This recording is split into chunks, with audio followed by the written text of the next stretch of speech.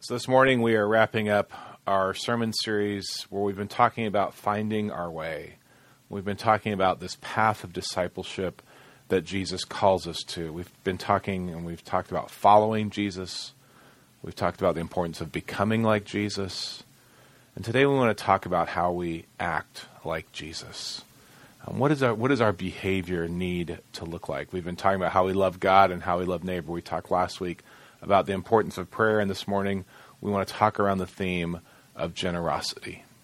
Next Sunday will be the Sunday before Thanksgiving. We're going to talk around the idea of blessing, and then the following Sunday we move into the season of Advent. So November of 1987, the band U2, the band that if I ever could be a roadie for, it would probably be U2. REM's a close second, but either one of those would have been great. But God, of course, called me to be a pastor. But anyway, U2 was playing at the Oakland Coliseum, outdoor show.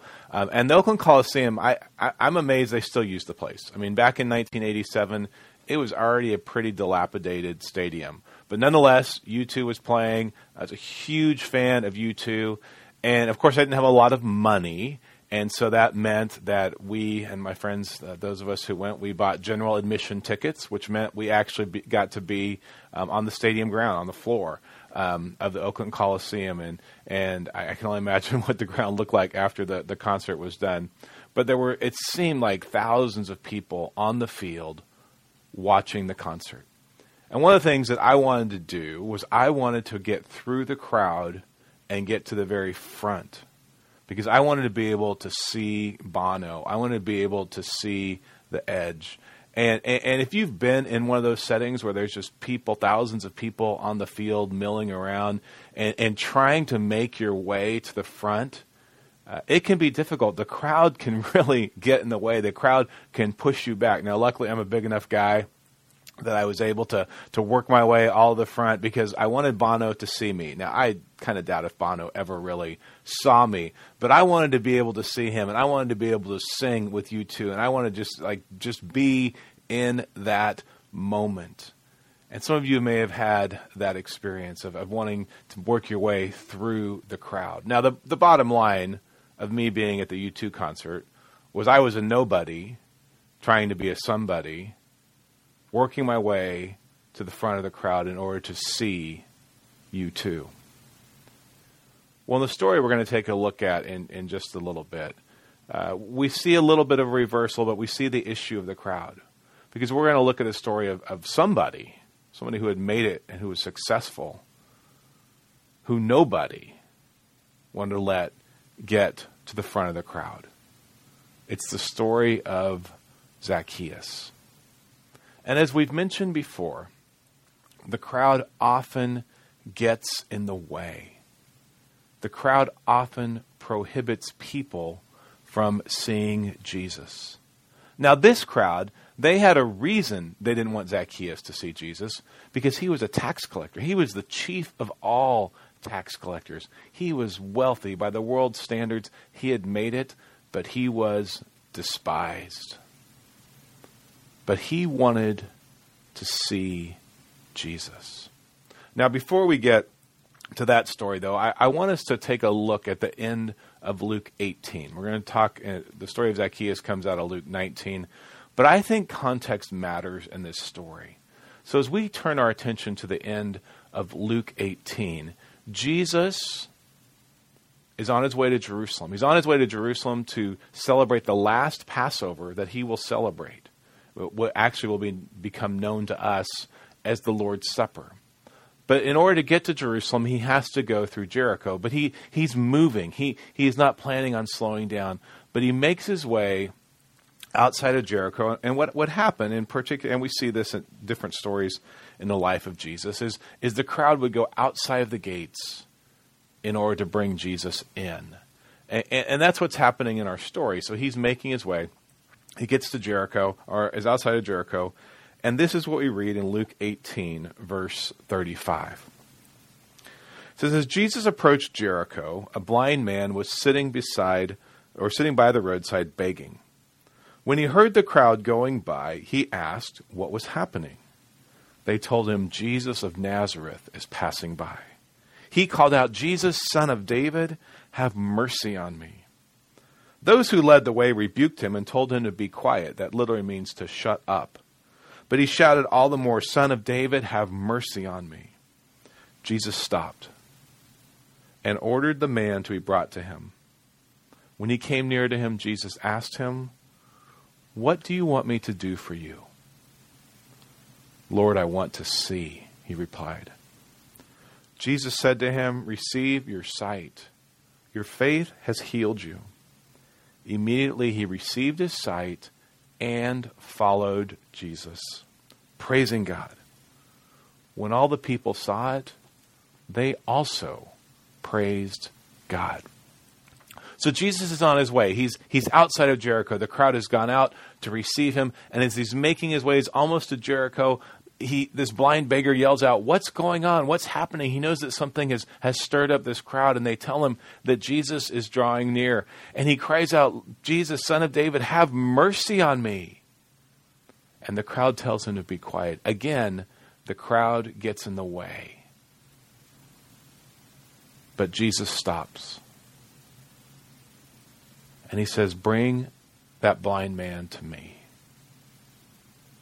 I want to talk to him." And so they bring the blind man to Jesus. And Jesus asks him a very simple question. "What do you want me to do for you?"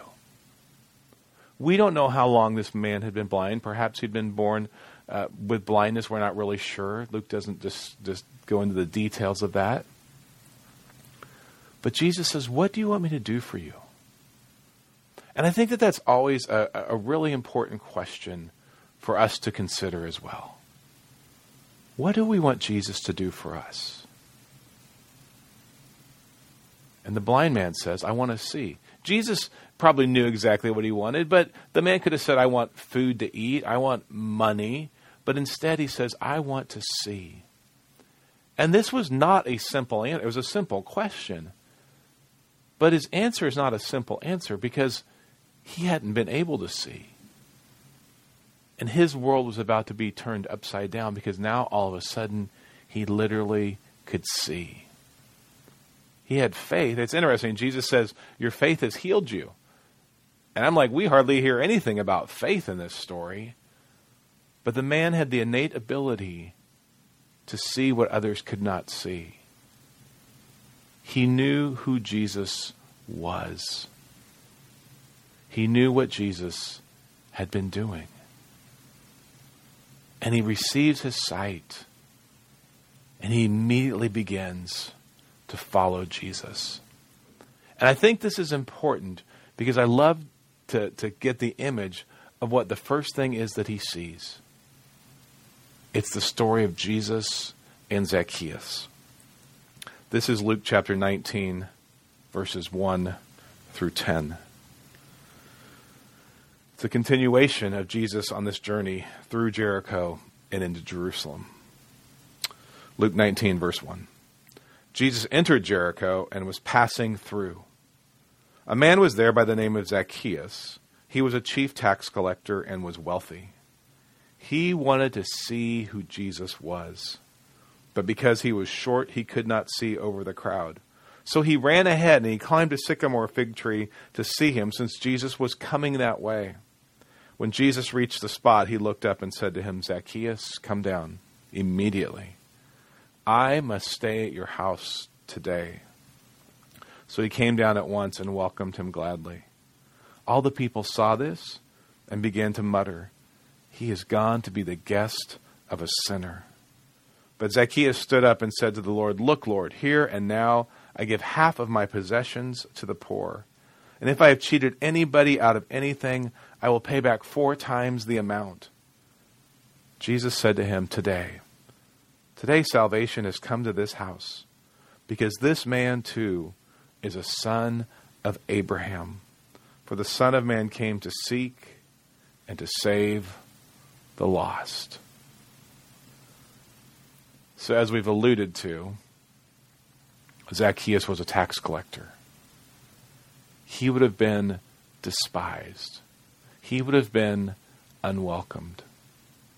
And even though by worldly standards he had been a success, the crowd wanted nothing to do with him. He was short, that was part of the problem, but they didn't want to let him through.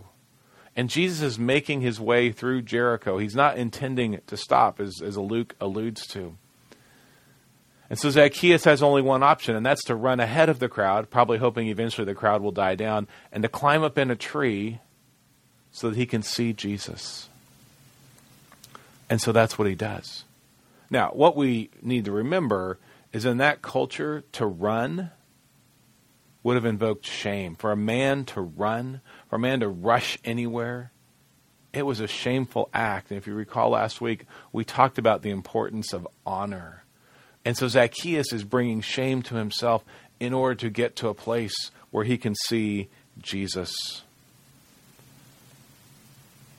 And Jesus stops. I just love this image.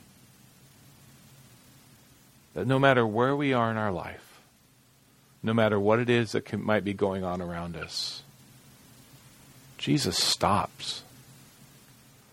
Zacchaeus just wanted to see Jesus. Jesus wanted to talk to Zacchaeus.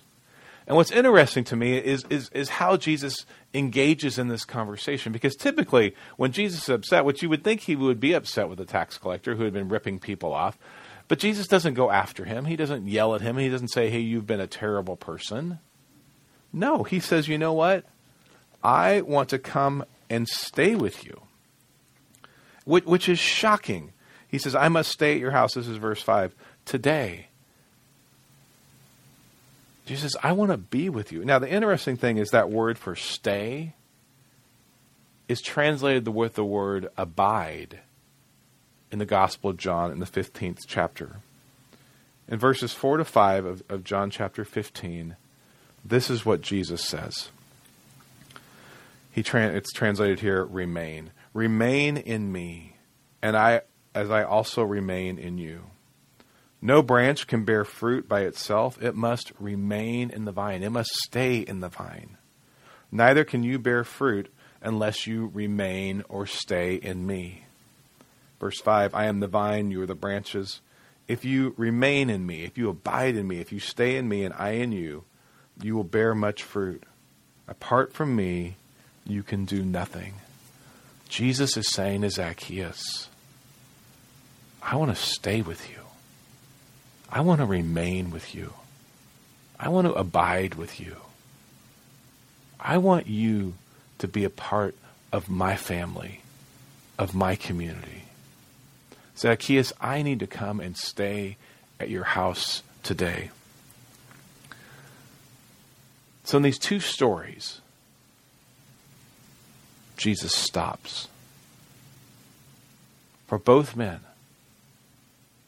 For one man who felt completely isolated. He was blind. He would have been considered unclean. People would have wanted to avoid him or shun him. That's why the crowd says to him, hey, you need to be quiet. Don't yell out to the Son of David. Don't yell out to Jesus.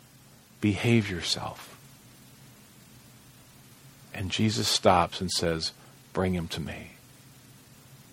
And Zacchaeus, a different kind of outsider, but one who had made it, one who had great wealth, but one who also knew that somehow his life was not yet complete, that there was something missing.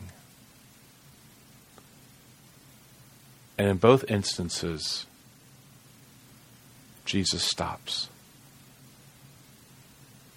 And he engages in a conversation. Because both men are incomplete. And as I think about that, I think about the way in which Jesus works in our own lives. Because sometimes, I think Jesus asks us a question. What do you want me to do for you? What is it that we need from Jesus? Yet other times, Jesus says, you need to get out of the tree. You need to get out of that place where you think you're hiding. You need to get out of that place that you've run to. And we need to talk. Because Jesus wants to stay with us. Jesus wants to abide with us. And so the question then is, particularly around the story of Zacchaeus, what do we do with that invitation? With Jesus saying, I want to be with you. And for Zacchaeus, the response is one of immediate generosity. He sees the relational kindness that Jesus has offered to him. He sees the relational hospitality that Jesus has offered to him. He sees the generous gift that Jesus is giving to him. And the first thing that Zacchaeus can think about doing is he's saying, look, here's what I'm going to do. I'm going to give back 50%, half of what I have, back to the poor. I'm going to pay back people 4 times. That is, paying back people 4 times is way beyond the 20% that the Old Testament called for. But Zacchaeus is saying, I'm going to respond with generosity. And if you read through the Gospel of Luke carefully, you see that oftentimes Luke has this idea of saying, for those who have wealth, don't build bigger barns. Figure out how to care for the poor. Figure out what to do with the resources that you have been given. And so that is how Zacchaeus responds. Generously, abundantly. And Jesus says, you know what? Today salvation has come to this man's house.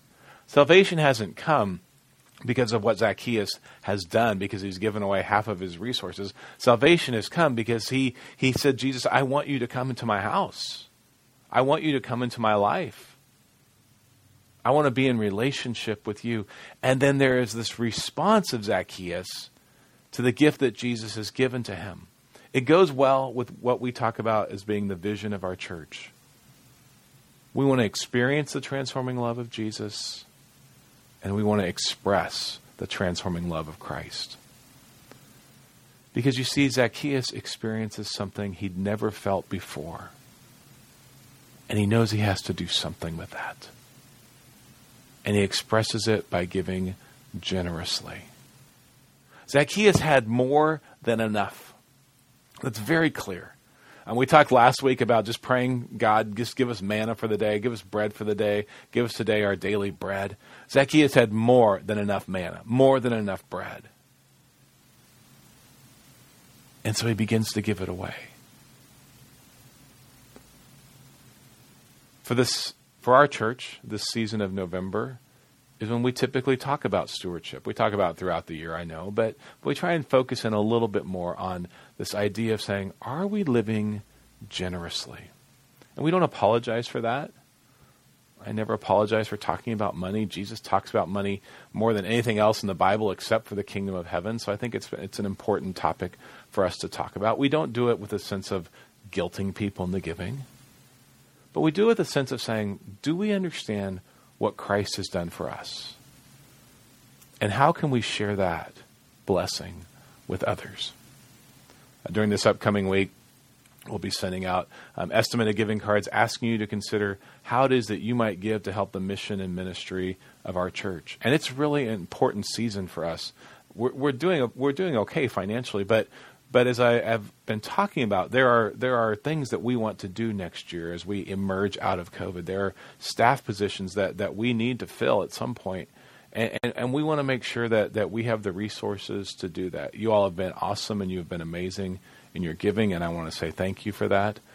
But we need to keep that up, and we need to know what people are thinking as they move into 2021. I know there's a lot of uncertainty, but if you can send the estimated giving card back into us, that would be great. We talk about money, and what I want to make clear is it's not what I want from you, but it's what I want for you. I love how Andy Stanley, that's how he describes that. Because a lot of times when we talk about how do we use our financial resources, people feel like we're grabbing for more. We want this and we want that. We want that from you.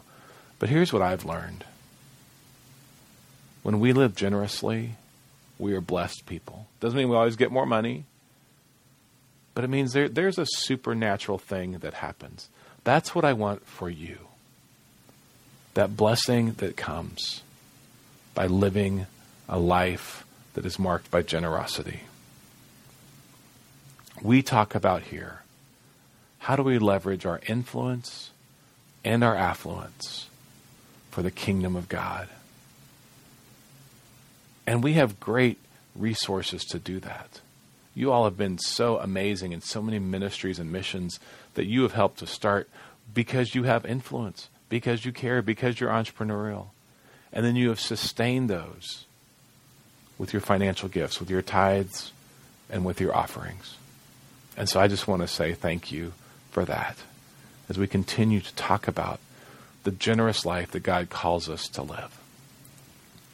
Because to be a follower of Jesus, it does call for a life of generosity.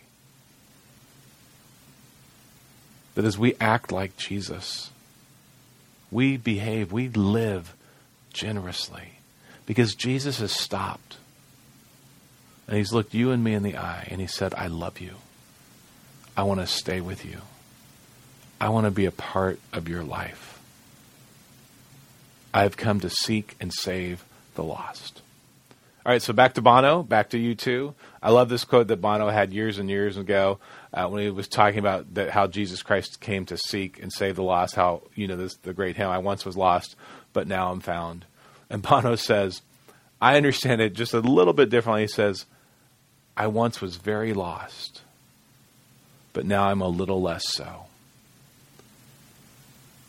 And what he's saying is I was completely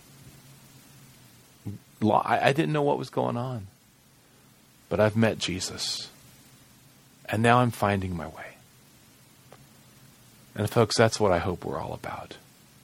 That we are finding our way in this path of discipleship. I want to wrap up because I said Luke 18 is important. I don't want to go back to the blind man. Because he's on the outside of Jericho when he is healed, when he can see. He follows Jesus through Jericho, and perhaps they've even left Jericho, when Jesus spots Zacchaeus. And what is the first conversation that this man gets to witness in a visual sense?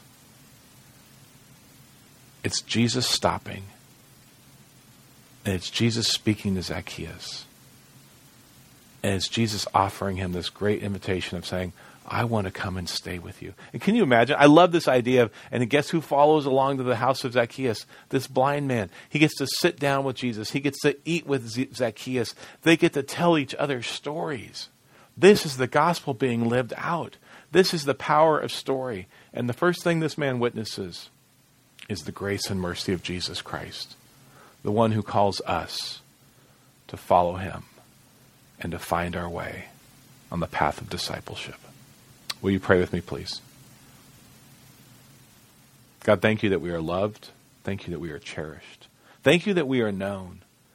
And Lord, no matter how much success we feel like we've had or how little success we feel, whether we feel as though people see us or no one sees us, God, would you remind us that we are loved? Would you remind us that Jesus stops and speaks to us? We are grateful that we are known. And we give thanks in Jesus' name. Amen.